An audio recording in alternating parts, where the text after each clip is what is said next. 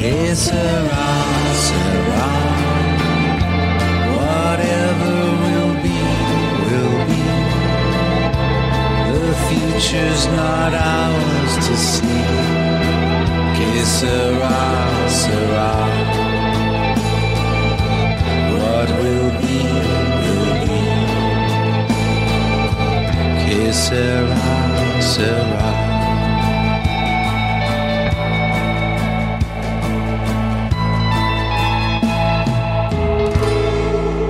Hello everybody and welcome to another edition of the Slasher Sanitarium. We are talking about from Season 2, Episode 2, this one entitled The Kindness of Strangers. It is the episode I have been waiting for since the finale of last season when that bus pulled up. It is the first night for the bus passengers. And maybe it's because I like gruesome horror, but I am ready to see some people eat it.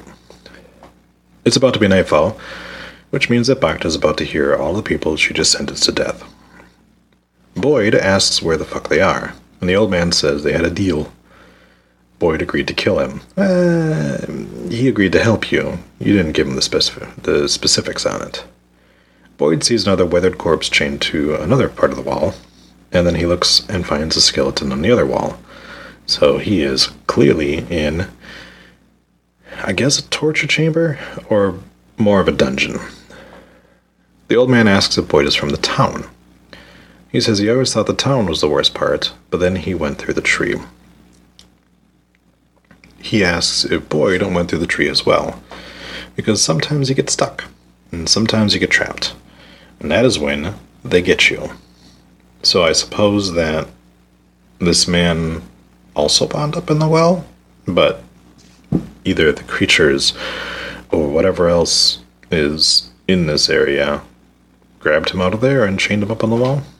Which, to what end? Why keep him captive? Are they expecting people to come and try to find him? I don't know. Boyd asks who,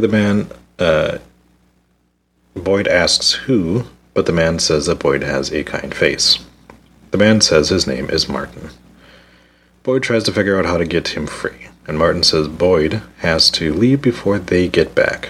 Again, he's being very cryptic with the they, and they sometimes they get you, that kind of thing. Boyd looks at the man's arm, and he sees a Marine tattoo. Here's something to note, though. Martin has a Marine Corps logo on his arm, but not the current one. His tattoo is actually of the pre-1850 logo, where there is no globe on it. If you take this info and match it up with Martin not knowing if Boyd is holding a gun, which could also be because he did say his eyesight is bad and he's obviously been in a dimly lit dungeon for a while, it might make you think that Martin is not from this time period. If Boyd traveled through time back to 1850, it does kind of make sense, because it's possible that whatever Martin keeps talking about, maybe they're more in hiding now than they were before. Also, the guns from that time period are, revolvers or rifles, and wouldn't look anything like a standard police issue gun. So, there's that too. So we have a strong chance that Boyd is currently not in our time period. Martin tells him Semper Fi, and Boyd says, you know what, no man left behind. Martin again asks for Boyd to kill him. Donna cocks her shotgun and tells everyone they are staying there. Bacta says that she hasn't done anything that she'll regret yet, and she has to be set free. Donna tells her that she has no idea what is out there. In the diner, we have Bacta, Randall, fanny pack, a lady wearing a scarf, dude in a black hat, and a handful of other bus survivors. Donna says that they are safe in here. She says that they should start with the tree they saw on the road. And Bacta questions this, and Donna says, everybody sees the tree. Tabitha and Victor are in the woods, and they hear the creatures scream. Victor shows her a semi-trailer that has a logo for canned peaches on the side of it. They enter the trailer, and Victor says that there is no talisman in here, so they have to be quiet. Tabitha asks whose stuff this is, and it is apparently Victor's. He says that he comes out here sometimes. They hear another scream from outside.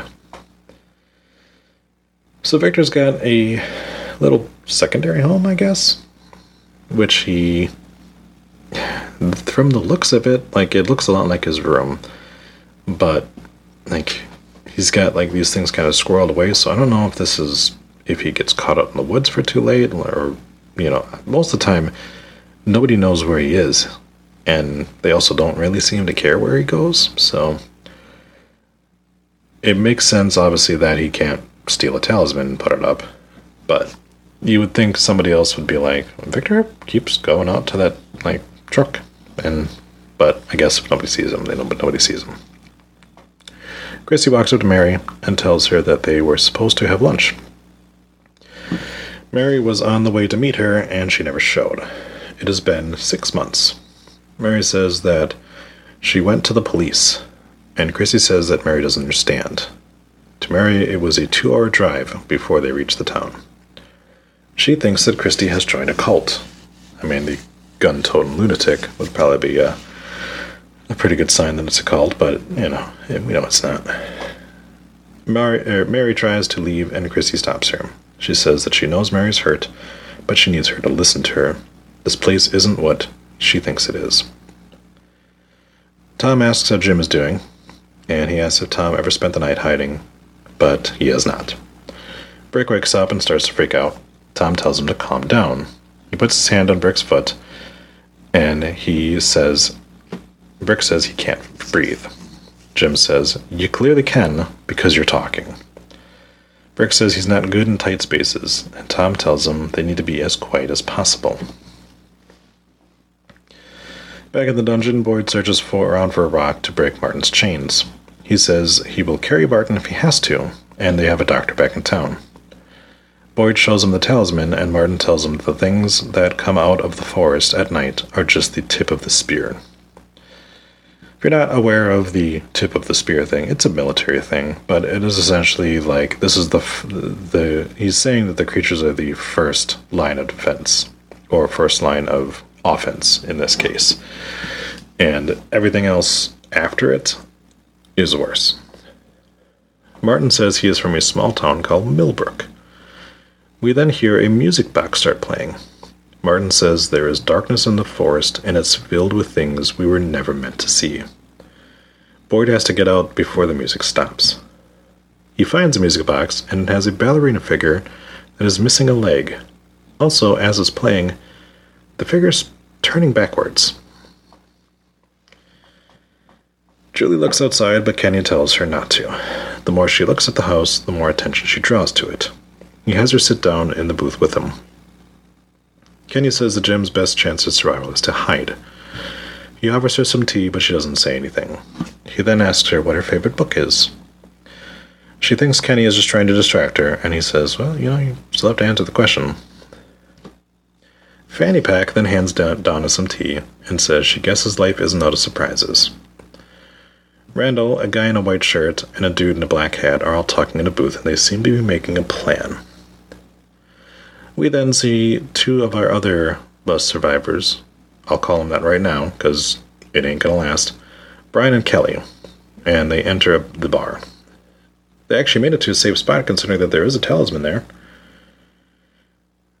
We then see, outside of the police station, a black man and his white lady are still outside, and they're kind of hiding by a broken-down vehicle. And we saw them. These were the 2 people that were the first to run once Donna pulled out her shotgun. Ellis tries to pull Fatima back inside, and then we see 2 creatures around the corner. The creatures are a man in a cowboy hat and a woman in just kind of normal dress. Fatima gets pulled inside, and as soon as they close the door, the cowboy says, with a slight western accent, that they are spoiling all the fun. Fatima looks outside and sees the waitress and the cheerleader walk up to the couple. They proceed to shake hands with them, which is kind of cruel, and then they kill him. Fatima starts to freak out and says they can bring them inside. Ella stops her as the screams of the couple outside are heard. She then pulls back the curtain and throws up the double bird to Cowboy and his lady friend. The cowboy says, "You'll feel better if you come outside." Fatima breaks down crying, and Alice tries to comfort her. This appears to be Fatima's breaking point. More screams can be heard, which causes Brick to start freaking out again. Jim tells him that he needs to shut the fuck up. Brick then starts coughing up blood. He keeps screaming that he is bleeding from his fucking mouth. I mean, if I started coughing up blood, I'd probably be a little freaked out too. Randall gets up and he wants to get out. He says that there are more people outside and they need to save them. Randall's got a bit of a streak to him where he really doesn't want people to get hurt, but he also has no problem kind of being the one inflicting it. It's admirable, at least, that he's like, look, I don't know those people, but I can hear them screaming, and we need to go out there and help them. He grabs Kenny's gun and then points it at his head. Donna and Matthias both then aim shotguns at him. Randall says he's going to take a little walk outside, and Donna says if they open the door, everyone here is at risk. Randall thinks that the townsfolk put the tree in the road, and Donna says that everyone is scared, and Randall says that he can't see anything, so he doesn't believe it's really happening outside. He tells Donna to put the guns down, or he will spray Kenny's brains on the wall. Donna then calls his bluff and says, well, Randall, you're going to have to shoot Kenny, and then when you do, I'm going to shoot you in the head. One of the creatures then knocks on the door, which allows Kenny to grab his gun back and hit Randall in the face. Boyd continues to try to free Martin when he asks Boyd if he ever wonders if Abby was right. Was it all just a dream? Now that's very interesting. Obviously, as best we can tell, Martin and Abby have never met. But if Martin is much like Sarah, then he would know certain things that he should know. Now, if you still go with the fact that this is traveling through time and way in the past, it seems odd that somebody who died in modern times, their voice would carry to the past, but it's not out of the realm of possibility, that's for sure. Boyd manages to get one of his shackles off, and then Martin doubles over in pain. Boyd grabs him and sees that just like Sarah, Martin has worms under his skin. The music box stops, and Martin says they're out of time. He uses the shackle to cut Boyd's arm, then puts his bloody wrist to Boyd's cut and says, my blood is your blood now. Well, now he definitely has AIDS. Martin then collapses dead.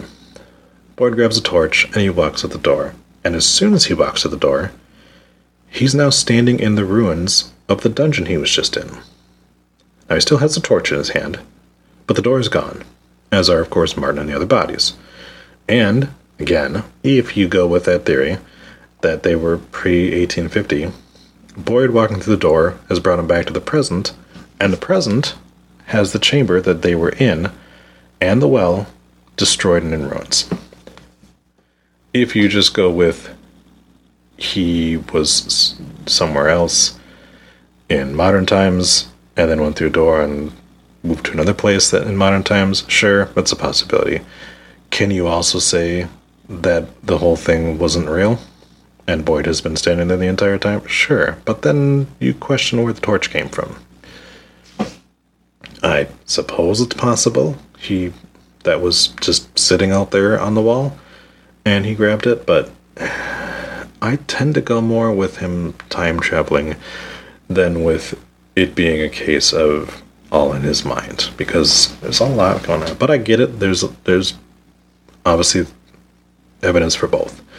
You've got him imagining Ellis talking to him. You've got a chained up man being able to throw a rope to him. Like, there's a lot for both. So hopefully we'll get some answers eventually on if that happened or not, or who Martin is. But as of right now, nothing. A dog barks and Boyd sees it and has it come over to him. The dog smells him and then runs off. Kenny puts on another kettle of water for some more tea when Mary walks past him. Kenny tells her he is making some tea, and then she just leaves. Christy walks over and asks what he's doing, and Kenny says that Tien always says that food cures all, but he isn't about to whip out a cheese platter, so this is the best he can do. She asks if Kenny is doing okay, but Kenny says it's a hard question to answer. Christy says the same. Kenny tells Christy to get back out there as Mary will need her. Brian and Kelly then hear more creature screams. Kelly says maybe it's animals, and Brian's like, it's not animals. And then he snaps at her and says, look, I grew up on a farm, I know it's not. Kelly says maybe it's a prank. The creature knocks at the door and asks for help. They say that they were on a bus and they don't want to die out there. So Brian goes over and he opens the door. Well, that's the last we're going to see of them two. Smiley takes a walk and he finds the bus. He walks into it and caresses the seat.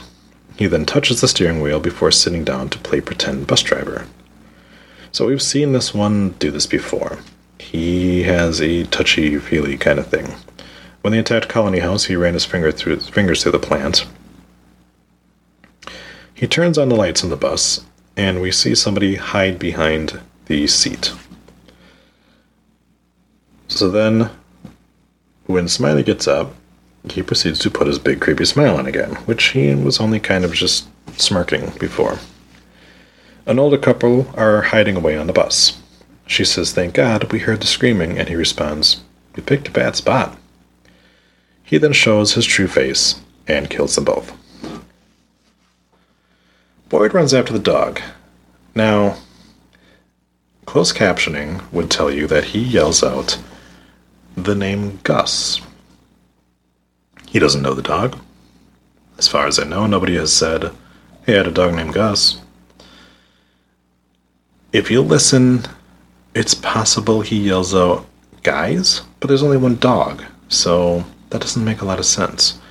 But if you go with the fact that anybody who has the worms seems to have a lot more information than they should, it's possible that he now just knows the name of one of the dogs. He asks the dog to slow down, and then we see that the milkman is back, so Boyd puts out his torch. His vision then becomes blurred as more creatures walk past him. And obviously, if Martin has infected him, and he said his vision wasn't great anymore, then this would confirm that that's a symptom of the worms. Tabitha asks Victor about the boy who told him about the tunnels. Victor says it's his friend, who he hasn't seen for a while. Tabitha asks how long Victor has been here, and he says it's been a while. She then asks how he got there, and take a shot because Victor says, I don't want to talk about it. He then finds a box of cookies in his stash. And they don't seem to be all that fresh, but they're there. He offers them to Tabitha, but she doesn't take them at first. And he says, if you don't want them, that's fine. And she's like, no, I like chocolate. Victor says he used to have more snacks, but not as many people have come by lately. Tabitha asks if this is where he got all this stuff from, and Victor says that, yeah, some of it I got from that, but some of it was from before I got here, and some of it belonged to my mother. So we actually do get a pretty big piece of information. The scene that we saw before of Victor surviving the town massacre wasn't the first time the creatures attacked, because he says that there was items there before he got there. So that would seem to indicate that what we had seen with him surviving was just him surviving a night. Whether it was his first night, or if it was just a normal night, or just a really bad one. Either way, it lends you to realize that Victor probably wasn't an original member of the town. Victor does say that his mom was nice. He says he thinks he has some pretzels because the cookies are stale. As he gets up, someone opens up the trailer door, and we see it's Boyd. Victor tells him to get in, and Boyd shows him that he has a talisman. Elgin comes running up to them, screaming for help. 3 creatures come up behind Elgin, and they tell Elgin to run, and he scampers into the trailer. They close the door and put up the talisman. Boyd points his gun at Elgin and asks who he is, and Elgin says he was on the bus. Boyd then asks, what fucking bus? It's perfect that Elgin finds the 3 people in town who have zero clue that a bus has arrived in town. Tom talks to Brick again to try to keep him calm. Jim asks if Brick likes pancakes and says when the sun comes up, he can have the best damn pancakes he has ever had. Tom says that skinny boy has never had pancakes in his life. Bricks then starts to cry out in pain and then coughs up more blood. He then straight up chokes on his own blood and dies. Tom says that Brick is dead, and he turns and he sees a creature in a dress standing above him. The creature leaps down and proceeds to kill Tom. Ugh. Tom was one of the characters I enjoyed. I liked him a lot. And it sort of annoys me that just because he was trying so hard to help, he winds up dying. Which, is a fitting end for him, considering, but I like the sort of wisecracking that he would do. I liked his character, I liked a lot of things that he represented, and it sucks that we're not going to get him anymore. Everyone in the diner hear Tom getting killed, and Julie tries to run outside to help Jim, but Donna stops her and comforts her. Fanny Pack then also comes by to comfort her. Mary hugs Christy, now believing that something is happening because that's one of the townspeople, and she's having a rough time. Donna stares at Randall, who seems to regret his actions. Boyd cleans his wound as Victor draws a picture. He tells Boyd that he doesn't trust Elgin, which is troubling because I know Victor is probably not the most open and most trusting of people, but the fact that he instantly doesn't like this guy for no reason, maybe something's there. Boyd says they are still alive, and Victor says, well, for now. Boyd asks how Tabitha is holding up, and he says that he has passed his truck 1,000 times and never realized that it had all the stuff in there. Victor says that he thought Boyd was on a journey. He asks if Boyd found what he was looking for, and Boyd asks what Victor is drawing. Victor shows him a picture of Slappy the Dummy, and says it's good to draw what you see, so that even if you forget, you still have something that remembers it. He thought that all of his pictures were dreams, but the pictures remembered. He then puts his new drawing up on the wall, and they can see that the sun is coming up as Elgin wakes up. So now we have a bit more of the reason why Victor draws so much, because he has a very hard time differentiating between reality and fantasy. In so much as when he draws, he can look at them and go, okay, that is a thing that I experienced. And even when he's been doing that, he still had a feeling that some of them were dreams. So now that he's starting to see more and more and starting to remember a little bit more, it feels like he's going to be able to look through his pictures and go, okay, all of these things happened. And obviously we know that he has drawn some things that he shouldn't know about, and does anyways. The jukebox in the diner starts playing Who If by Fire, and the sun has finally come up. So Who If by Fire is a Hebrew prayer about God deciding who will live and who will die in the coming year, which is very eerie, and again, just sort of leads to the creepiness of the town. And is there somebody who is deciding which of these people are going to survive and which of these people are going to die? I don't know. Julie opens a window to see that it's late outside, and she rushes out. They find Tom's body outside, torn apart. Julie yells for Jim, and they all wait for a response. Under all the wreckage, Jim wakes up and calls out to Julie. Donna says he's alive and asks everyone to help dig Jim out. Bacta walks away, and she goes back to the bus, and she finds the couple dead and realizes that she may have made a big fucking mistake. Boyd opens up the trailer, and they all hop out. Boyd asks how many people were on the bus, and Elgin says, maybe 25? He then explains that the lady with the gun was trying to get people to stay in the diner, but once the house collapsed, everything broke down. Tabitha asks which house it was, and Elgin says, well, the one right next to the diner. And Tabitha realizes what's going on, and she runs back to town. Boyd then takes a look and sees that he now has worms under his skin. Victor seems to notice this as well. Now there is a question of, does Victor also have worms? Because he always wears long sleeves, and he doesn't look scared that Boyd has them, more just concerned. So that's it for this episode. 7 confirmed deaths and 2 more probable ones, not counting anyone else that may have been outside that we didn't see. I do like this idea that I now have essentially like an evolved human form of people with worms, which sounds weird, but you've got Sarah, you've got Boyd. They seem to know more than they have been. Sarah can hear things. And then we have Elgin and Ethan, who don't have worms, but seem to know more than they should know. And obviously, Ethan being able to see the boy in white. So, Victor being able to see the boy in white could just be that he is also clairvoyant or has some kind of psychic ability. But again, it could also be that at some point in time he's been infected. I don't know. We'll see. But that's it for episode 2 of this season. Another great one.